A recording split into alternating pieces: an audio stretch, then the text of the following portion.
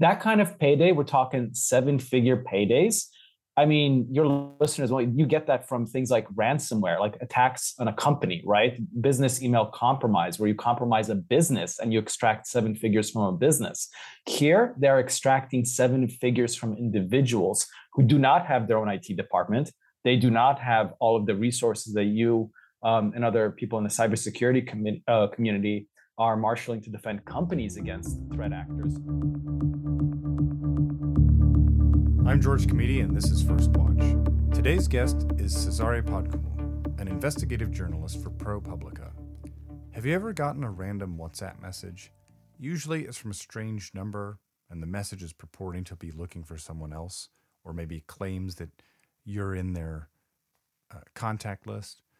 Almost inevitably, the profile photo features an attractive man or woman. Well, recently, Cesare and ProPublica dropped a bombshell report on the role of organized crime syndicates and human trafficking behind cyber scam operations in Southeast Asia. The depth and breadth of these operations is devastating and heartbreaking. Even as someone who works in cybersecurity, I was astonished at the scale, and I wanted to learn more. I thought the community might also want to learn more about the human cost of these social engineering scams, and that the person on the other end of that scam message might be a victim too. Let's get into it. Cesare Podkumul, welcome to First Watch. Great to be here. Thanks for having me. Yeah, so I really want to dig into this piece you wrote for ProPublica on scams as they relate to organized crime in Southeast Asia. Someone who works in cybersecurity and as somebody who has received unsolicited WhatsApp messages, I was still flabbergasted. So I want to start with the fact that you have written about finance and you have written about cybercrime, you've written about fake job scams. So given that experience, I'm curious to know what, if anything, surprised you most during the course of this particular investigation. Yeah, you're right. I think we've all been getting those messages at this point. And I think that was really one of the most surprising elements, is to trace those messages and see where they're originating from. And the answer was they're originating from these, for lack of a better term, scam sweatshops in Southeast Asia, mainly in Cambodia, Laos, and Myanmar, the three countries where, over the last 2 years, Chinese cyber criminal groups have set up shop in casinos that were emptied out during the pandemic, and buildings, office space that was meant to house online gambling that was suddenly repurposed for scams and scamming on a global scale. So that was really the first thing, kind of tracing it there. And the second thing was just the scale of it. I mean, it is just amazing how broad reaching this is. With most forms of human trafficking, it impacts the person who obviously gets trafficked and their family, right? And maybe their community, right? If you get sold into a brothel and you're made to work as a sex worker against your will, or a laborer on a construction site somewhere, or a commercial shrimping boat, obviously it's going to hurt you and your family, but it doesn't really impact people in other parts of the world. This, because it's a unique form of human trafficking, actually does impact people in other parts of the world. You might be sitting at home in the US somewhere, and you might get a message on Facebook from a friendly stranger trying to get to know you. And if that message catches you at the wrong time, you may end up getting sucked into one of these scams and lose, in some cases, I've talked to people who've lost millions of dollars. And so this unique combination of two crimes, cybercrime and human trafficking, is really what makes this so new and so dangerous. And the global scale of it really cannot be overstated. By doing my reporting, I realized that there's victims who've been identified in over 40 countries of these scams from these types of, so really all over the world, from scams emanating from these Southeast Asia scam factories. So this is a big, huge global threat. Yeah, I think the media thinks of cybercrime as ransomware gangs, so self-organized, albeit anonymous adversary groups, enamored with nation-state attacks and intelligence units, acting as proxies for nation states. And I think there has been a lot of hypothesis that organized crime, everything from the Italian mafia to other groups, have some hand in this. But at least in my experience, this was the first time that there was such a clear linkage between organized crime units that have other business operations, probably drug trafficking and the like, and then taking up cybercrime as another revenue stream. It was astonishing, the scale, but not only in the victimhood, it was also the depth of it. This idea that there's this entire gray economy that supports it. I think one of the things that really stood out to me the most, and I posted about it, was that the gangs can purchase, profile information like fake photos or hacked photos of influencers. Like, they don't even have to build a lot of the infrastructure. I mean, they have the hardware and they have the space, but there are other vendors that are ancillary to this organization. So I guess you talked about crimes affecting people in 40 countries, and we've talked about this scale. Do we have a sense of proportion? Like, what percentage of these types of scams that Southeast Asia is constituting? Is this the most organized? Is it more mom and pop operations? Like, do we have any sense of the global scale of the problem? Yeah, so that it's difficult to quantify because we're still, frankly, in the early days of this. Mm-hmm. This is really a unique phenomenon that's only sort of popped up over the last 18 months to 2 years, really, during the pandemic. And so we don't quite have a sense of, what proportion of global cybercrime may be coming from these Southeast Asian scam factories. But I can tell you that they definitely are highly organized, and there is an entire industry around this. That's one of the most shocking elements of this. As you mentioned, and as we detailed in our story, there are profile shops that cater specifically to pig butchering scams. One of the most common scams that's emanating from these scam factories. And it's not a feat of investigative journalism to discover that's who they're catering to. It literally says on their website, this profile for pig butchering scams. Here's a guy, and here's 197 pictures of the guy, and they show you, pictures of these beautiful people that you can buy so cheap. I mean, one of these profile shops, it's less than a cost of a cup of coffee at Starbucks. Right? I mean, this stuff is really not that expensive. In other situations, they may actually ask the human trafficking recruits. I shouldn't call them recruits, really. They're forced against their will to do this and brought there. The people that they buy to work inside these scam operations, they may tell them to go build these profiles themselves. So when I was investigating where are these photos coming from, I traced one of the scammers' images to Instagram posts of a Chinese influencer. And, just beautiful photos of him doing all sorts of cool stuff to show off his cool lifestyle. And then those images are then used on WhatsApp to bait people in the US and say, I'm this cool guy, let me teach you investing. And it goes from there. So there's an entire industry. It is an illicit industry that's operating now in Southeast Asia, that's operating on a global scale and targeting people all around the world. Yeah, I think that you bring up a good point. I think it's hard to hold the reality of the comprehensive nature of these scams. I think people get a fake text message and most people either block or delete, and they think, that's sort of the end of it. But you detail in the report how somebody was compromised essentially because they have this wealth of photography. So they can show off, like, I just bought this place in New York. I'm spending the weekend in the Hamptons, which is all part of the larger social engineering proof. And it struck me that there are also two layers of social engineering going on, right? There is the wide net that they cast to lure poor, essentially rural farm workers, with the promise of a better job, a better lifestyle. And that's a wide net. And then there is honing in on these high value targets, like, this is the person this is the pig that you're in charge of fattening. So I want to start with the latter, which is the high value targets. Can you walk us through a little bit how that reconnaissance is being done?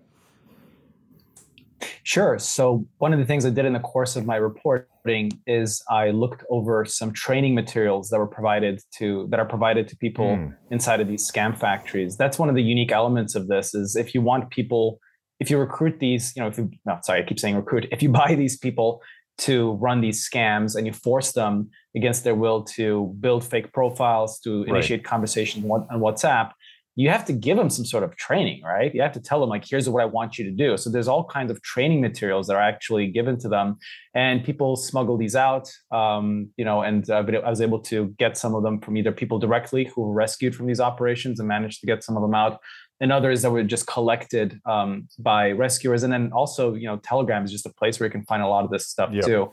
Obviously, we had to vet it very carefully to make sure it was real. But the materials that I was looking at did very much sound and look authentic based on the scripts that I saw that were being used on scam targets in the US. And one of the things that you see in these training materials is you see them telling people to kind of get to know their customer, do what's called customer segmentation. Figure out, are they rich? Do they have disposable income? How much money do they have? And one guide that I looked at that was spelling out this customer segmentation basically said, don't waste your time on anyone who makes less than 3,000 USD per month, right? Mm-hmm. These are the people we're targeting. You want them to actually have some disposable income. Figure out, are they willing to invest? The slang that you see being used inside of these scam factories is to cut someone. So can they be cut? Meaning, can they be scammed? If I'm scamming you, I'm cutting you. And you might take multiple attempts at that. You might take a first cut, a second cut, a third cut. And if the person still refuses to be cut, then one guide I looked at, called them, quote, garbage customers, then they're garbage customers, move on. And so one way to defend yourself against this, obviously, is be a garbage customer, right? Don't let them cut you. So that's one thing that you see in these guides. The other thing that you see is just they're very psychologically astute. They include everything from how to keep a conversation going, topics of conversation, how not to be too obvious, right? When you're making a very smooth transition to talking about investing, you don't want to come off as just, I start a conversation with you and, hey, George, how you doing? We do invest in this crypto coin. That's not the way they want you to do it. They want you to make a very smooth transition after the target has learned to trust you. So it's very psychologically astute. And that's part of the reason why these scams, frankly, are so devastating. Yeah, I forgot the training manuals, that level of infrastructure that the organization took to time to build was also astonishing. You point out the way they groom people. The article has a devastating portrayal of somebody who revealed in a moment of vulnerability, right? I'm in the hospital, my dad's undergoing treatment, and then they hook into that vulnerability right away, and that comes up later when they're talking about investing, because it would help you pay for services or help you support your family. It's very wicked in terms of how it preys on those vulnerabilities. That's exactly right, and that's an important point, because it raises an issue that I saw coming up over and over again when I was looking at the chat transcripts that people shared with me so I could understand these scams better. And one of the things that clearly comes across from this is that if you do actually engage with these scammers, right? If you're doing it for anything other than pure entertainment value, right? If you actually do talk with them and share information, you have to keep in mind that anything you say can and will be used against you, okay? Like any personal detail you share with them, they will use it later on to try to socially engineer you, manipulate you into depositing this money. So in the case of the person we profiled, this US scam victim that we profiled in our story, this California man who lost $1 million to this scam, he was you might think he's a very unlikely target because he's a lifelong saver, conservative investor, doesn't like taking risks. When the scammer first tried to talk him into investing, really I shouldn't say investing because it's not an investment. Right. Depositing, it's anything but an investment. Trust me. Depositing funds into this fake brokerage. He was petrified of putting even $2,000 into it. Mm-hmm. So how does a man like that go from being scared to deposit even $2,000 to then, in a span of like 6 weeks, burning through $1 million of wealth of his family's savings? How does that happen? It happens through very astute social engineering that tries to capitalize on things that they shared. And he did share in the early days of conversation with the scammer that he had a father who was dying, and it was up to him to take care of him and figure out if they were going to keep him on life support. He was under tremendous stress, and the scammer pounced on that and convinced him, hey, look, you should really deposit money in this brokerage because it'll mean more money for you and your family and more money to take care of your father and keep him in a hospice, right? So that's how they did it. And I just cannot underscore how psychologically astute these scammers are and how they really try to exploit anything and everything that you tell them. Yeah, I want to underscore two things. The first being, not only was he a conservative investor, but he had it in the most conservative vehicles, CDs, mutual funds, and somehow convinced him to bend over backwards, convert it into cryptocurrency. Like it's not just the act of depositing the money. I mean, he had to learn an entire new way of converting currency just to be sucked in. The other thing that I want to the other thing I want to underscore for the listeners especially is, we talk about cybercrime, we think about hacks against companies, some of whom are covered by insurance, but the vast majority, especially of the social engineering reports to the FBI, which I think have tripled between 2019 and 2021, are individuals. They will never get that money back. There's no mechanism. It's not like the Treasury is going after the 60 grand that, got lost in some Macau, deposit institution. They can't. There's just no mechanism to recover that. So it's truly devastating to individuals. Yeah, absolutely. And that's, I think, one of the things that makes this so interesting too. From conversations that I had with people in law enforcement and elsewhere who are following this, one of the interesting things that they flagged is, the paydays are really huge with this. And that's one of the things that also shocked me. With other types of cybercrime, like when I was writing about identity theft, you had situations where your identity gets stolen. Someone might get into your Netflix account. That doesn't really cause you that much damage, or they might purchase something in your name with your credit card, and you can get that charge reversed, but it's a few $100s, a few $1,000s. George, I was routinely interviewing people who lost money in the hundreds of thousands of dollars and several people in the millions of dollars, like several millions. Staggering. That kind of payday, we're talking 7-figure paydays. I mean, your listeners, you get that from things like ransomware, like attacks on a company, right? Business email compromise, where you compromise a business and you extract 7 figures from a business. Here, they're extracting 7 figures from individuals who do not have their own IT department. They do not have all of the resources that you and other people in the cybersecurity community are marshaling to defend companies against threat actors. So this is the really dangerous thing here. They're seeking out people who have that disposable income. They're hitting them with all of this social engineering, and it's a numbers game too, right? At the end of the day, because think about it. The way I like to think, about it is it's the law of big numbers, right? Yeah. You message enough people, someone will respond inevitably, right? You do that all day long, and you have human trafficking recruits. You give them 10 phones each. You have maybe 100 of them in the same comp, right? It adds up very quickly. It's easy to scale up, and sooner or later, someone will respond, and those are the people that get exploited.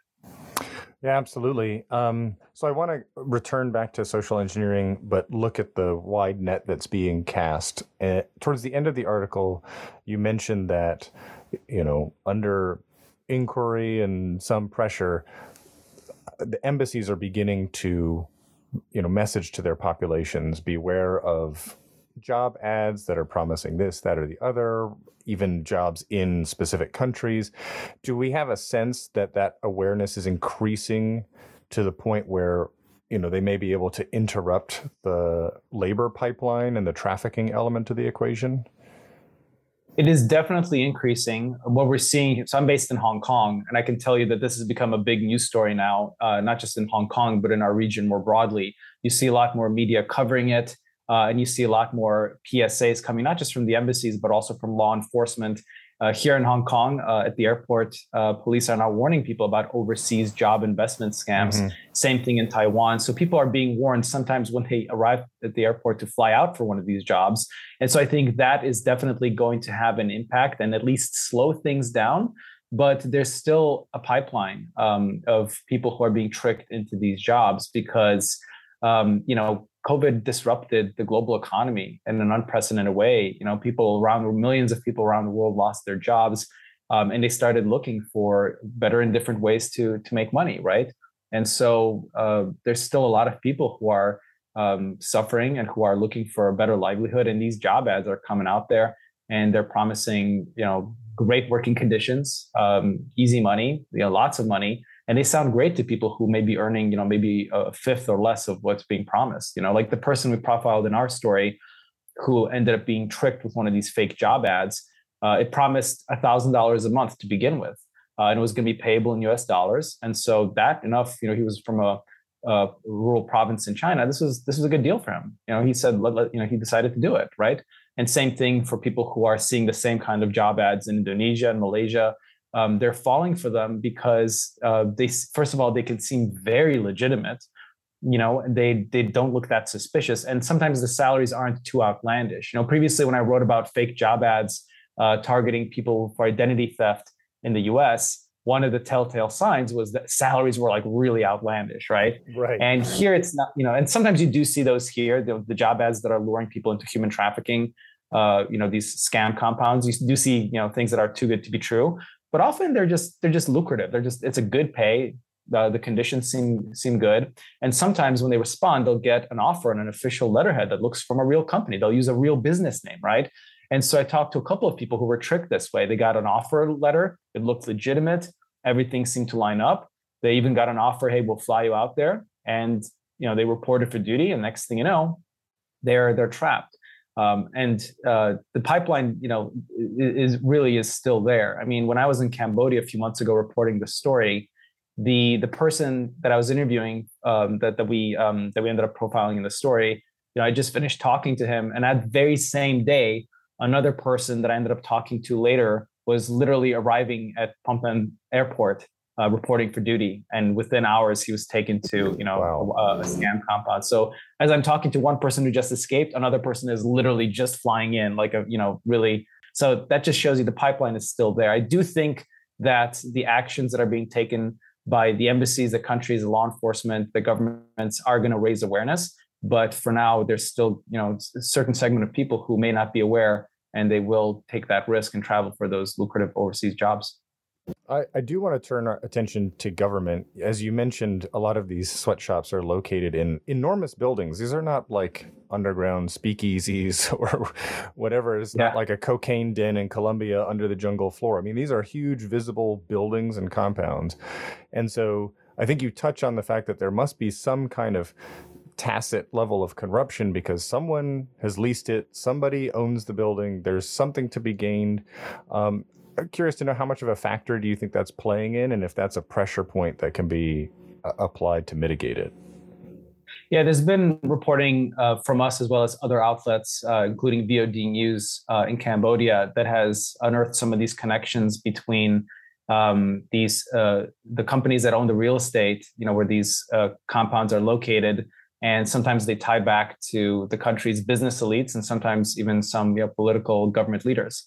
So that link is there. And of course, that raises all kinds of legitimate questions about to what extent is there real political will to crack down on these compounds. I will say as an update, since we published this story, the Cambodian authorities have finally started doing large scale, they call them inspections, sweeps to basically try to crack down and empty some of these buildings. They've made some arrests. They've finally seem to be doing more to shut this down. But for months and more months before our story ran, and as I was doing the reporting, really they were just issuing kind of denial, saying, it's not that big of a problem. We don't know what you're talking about. It was kind of in that realm of sort of trying to downplay the significance of it.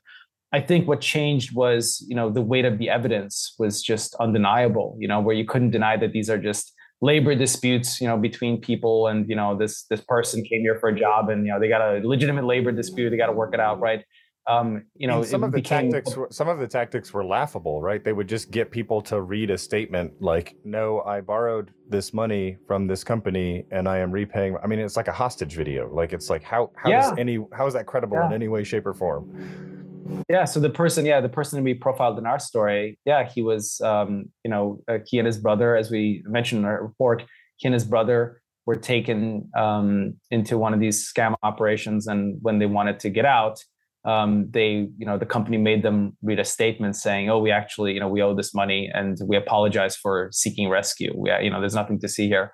So, that's the kind of evidence that these scam operations will use to try to, clear their name if police say, "Hey, what are you doing holding this person against their will?" Well, hold on, look at this video. He just said that, he borrowed money from us. So there's proof that, it was legitimate. So that's the kind of, tactics that you see some of these outfits using.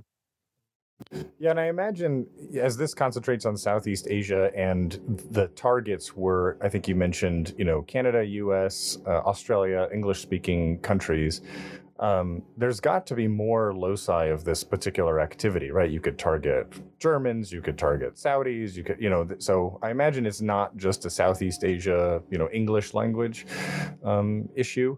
But lastly, I want to close out with, what advice would you give to our listeners as end users? Is there any action that they should take short of, block and report? I mean, is there any way to engage? I don't know if it's futile to engage meaningfully with a scammer because they have somebody looking over their shoulder, but I don't know. People are aware now, and I want to give them, I guess, some sort of action that they might feel like that they can do. Yeah, that's a great question. One of the things that I think people sometimes forget is that when it comes to financial crimes, especially, cyber crimes originating on the internet, targeting you and me to deposit our savings into, these fraudulent websites, you are the first responder when it comes to financial cybercrime. Okay. It's not the Secret Service. It's not the FBI. It's not the police. And of course, it's good for you to report the crimes to local law enforcement and to FBI and Secret Service so that they can investigate and try to help you and help other victims. But at the end of the day, the actions that you take in the days and frankly hours after you realize you've been scammed are crucial.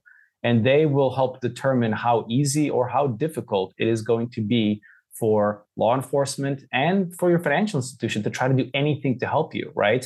Mm-hmm. For example, one of the scam victims that I interviewed was able to get a $90,000 payment reversed by her bank. And the only reason that happened was because she told them very soon after it happened, after she had okayed the payment, they were able to reverse it because she caught it, because she alerted them right away. But all the other money that she wasn't aware that she had already given to the scammers, that they couldn't reverse, that she had to rely, that's where being able to report it early and to be able to trace it, enables then law enforcement and other, cryptocurrency investigators to try to figure out where the money went and potentially try to help law enforcement freeze those assets and to try to get them back to you through a seizure. So the sooner you report, the better. And just remember, when it comes to cybercrime, the first line of defense, the first responder is you, and what you do matters tremendously. And obviously, if you see those messages on your phone from a friendly stranger, who says, "Oh, I just got the wrong number, let's talk," just be very wary of responding to them. Absolutely. Well, Cesare, that's all the time we have for today. I want to thank you very much. It's very valuable reporting. I want to thank you for the time. I know it's evening over there. But yes, I look forward to seeing any follow-up stories. And thank you again. Thanks for having me. That's it for First Watch today. Many thanks to my guest, Cesare Podcool. To hear more interviews with leaders and journalists and spotlight episodes on newcomers to cybersecurity, subscribe to First Watch wherever you get your podcasts. First Watch is a production of Safeguard Cyber with original music by Matthias Safaletti and production help from Jamil Mafi. Until next time, stay safe, stay strong.